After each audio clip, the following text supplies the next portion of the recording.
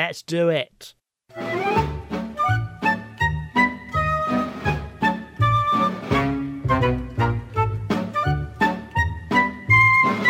Welcome to Seti Sopo, the podcast where we discuss the opposite of things that don't have a natural opposite. I'm Simon. And I am Izzy. Are you? No.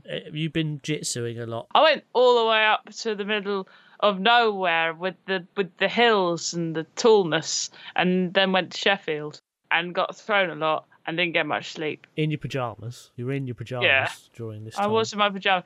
I was in my pyjamas the majority of the time. Okay. We should explain that you do a martial art called jiu-jitsu. No, we shouldn't explain that. We should. And where I was staying smelled heavily of Boy Scout. What does a Boy Scout smell like? I'm not sure I want to know. Sweaty feet. Oh, crusty socks. Like that. Why did it smell of Boy Scouts? Were you in your pyjamas in a Boy Scout hut? I was in a youth hostel. Oh, okay. Anyway, this has nothing to do with the podcast in hand.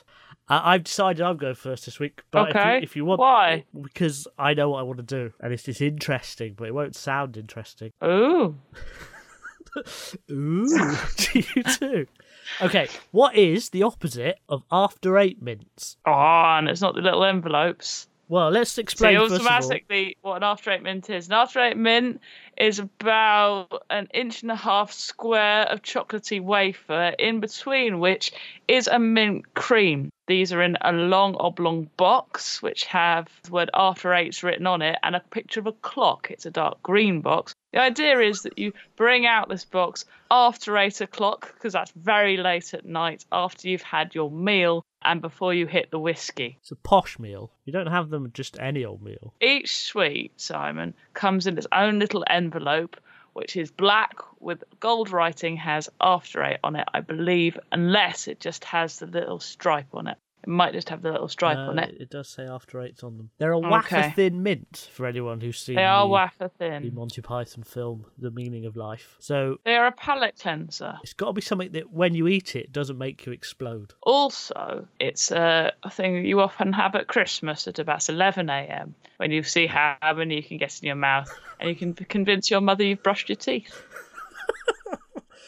So, now, have you ever wondered how they get the gooey bit inside the chocolate? I imagine they put the first layer of chocolate down, they put the gooey bit down, they wait for that to solidify a bit, and they put the other layer of chocolate down. No, you're completely and utterly wrong. Do they get a gooey bit, which is actually a hard thing, at a colder temperature, and then dip it into chocolate? Man, that's clever, but not quite as clever as it actually is. They get a hard thing, like a hard minty thing. The shape that you need to be. They dip it in chocolate and then they leave it for 3 days because there's an enzyme that's coating around the hard centre called, hang on, I wrote it down, invertase. Invertase, nice. Invertase. And it eats into the hard coating over 3 days and just leaves the goo in the middle. So having a fresh After Eight, it would be crunchy. Is it more like a gel then? Like, because I know you can have there's this thing called, what do they do on MasterChef, like sphericalisms or something? They sphereize stuff. I have no idea which is why they what? You have no idea what I'm talking about. Well, basically what they do, Simon, is great. MasterChef contestant, they get their chemistry set out and they think, what I'm going to do is I'm going to make peas. But I'm not going to make peas using peas. What I'm going to do is get peas, peel the peas, blitz the peas, boil the peas down so you just get it really like pea. And then I drop it into this liquid which coats it in a little globule. So it ends up looking like a pea. And then John Tyrone puts it in his mouth and goes, "Oh, that tastes of pea." And as he laughs, because pea also means urine. But what is the point of that? Why don't you just, like, is it more pea-like? It's more pea than peas could possibly ever be. So it's a mouthful of pea. Yeah, but that's the coating thing. So I'm wondering if in the making of the After Eights, they actually dip them in that method. No, I don't think they take After Eight mints, turn them into gooey things, and then reconstitute them into After Eight mints. It's almost like if an enzyme's doing, isn't that technically fermentation?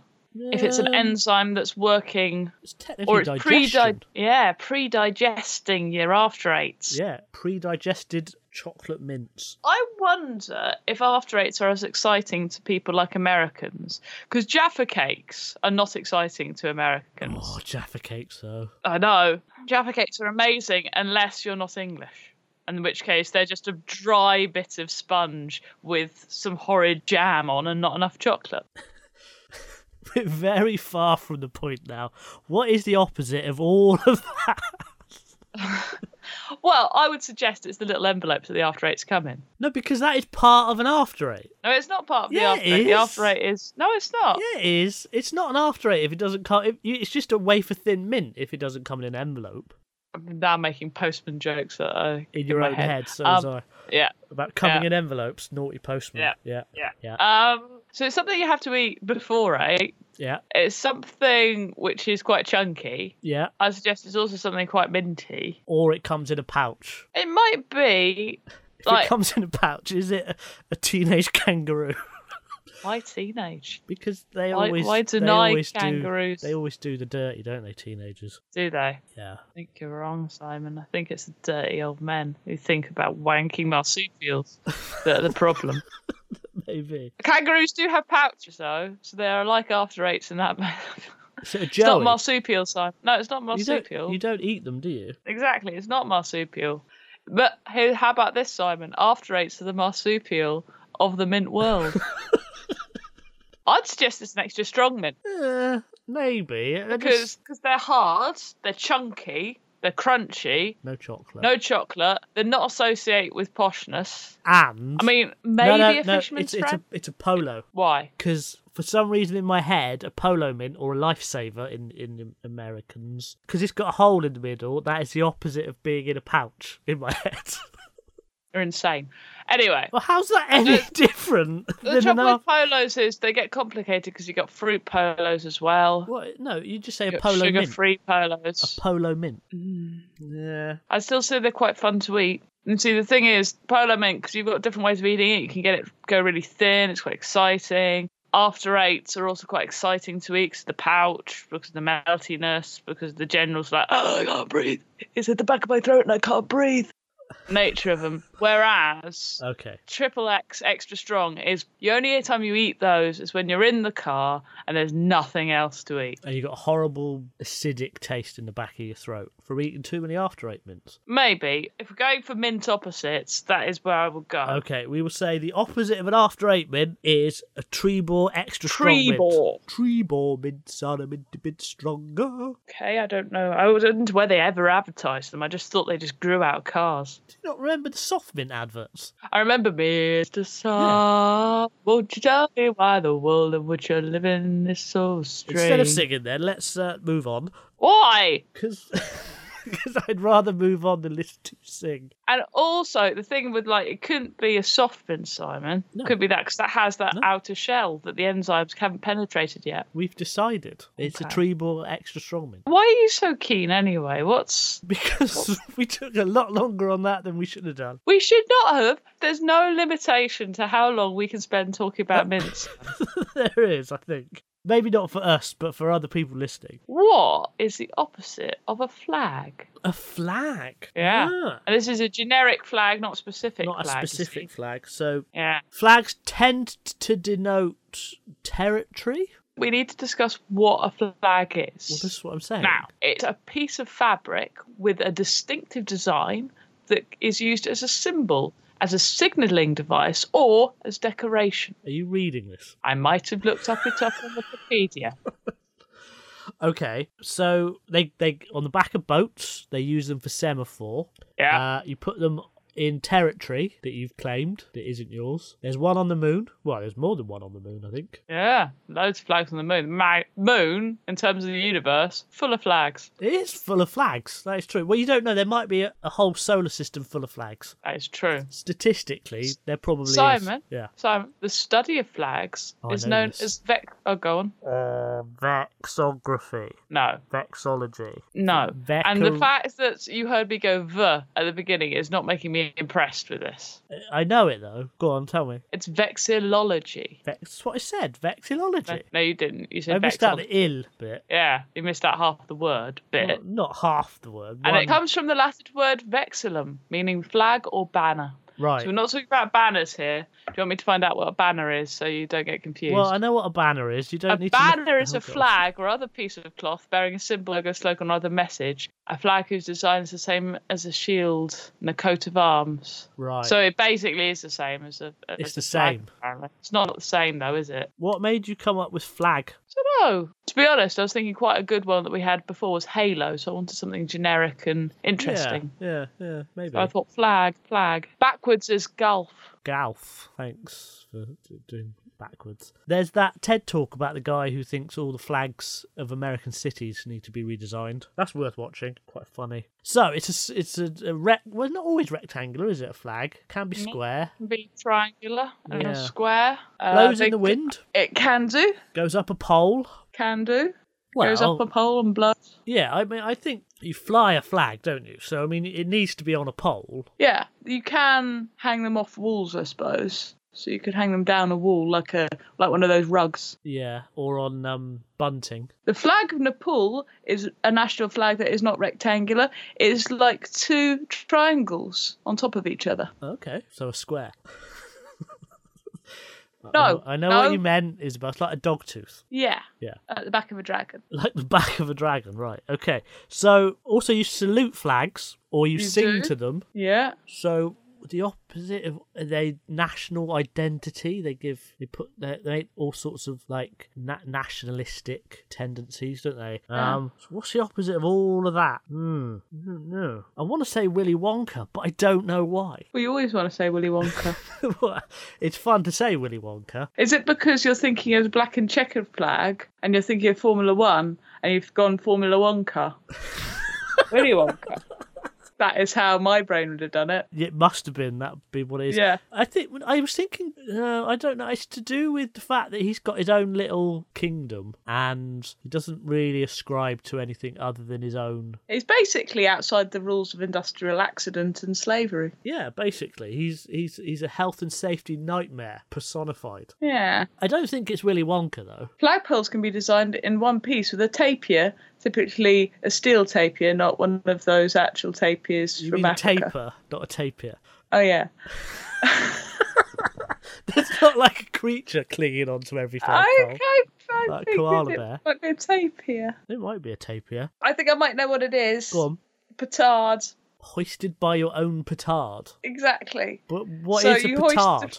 I'm going to look that up. I always think of Captain Kirk, but I think it's a type of flag. I'm not... I don't know what a petard is. A petard is a small bomb used for blowing up gates and walls when breaching fortifications. It's of French origin and dates back to the 16th century. A typical petard is a conical or rectangular metal device containing 2 to 3 kilograms of gunpowder with a slow match for a fuse. So hoisted by it means it blew up in your own hand? Yeah. Okay. But I think the way they did it was it would be hoisted up and flung, but instead of that, you'd be flung. So you'd have you failed to bomb somebody correctly. It could be the opposite of a flag. I'm not sure why, though. Well, petard comes from Middle French Peter, to break wind. So already...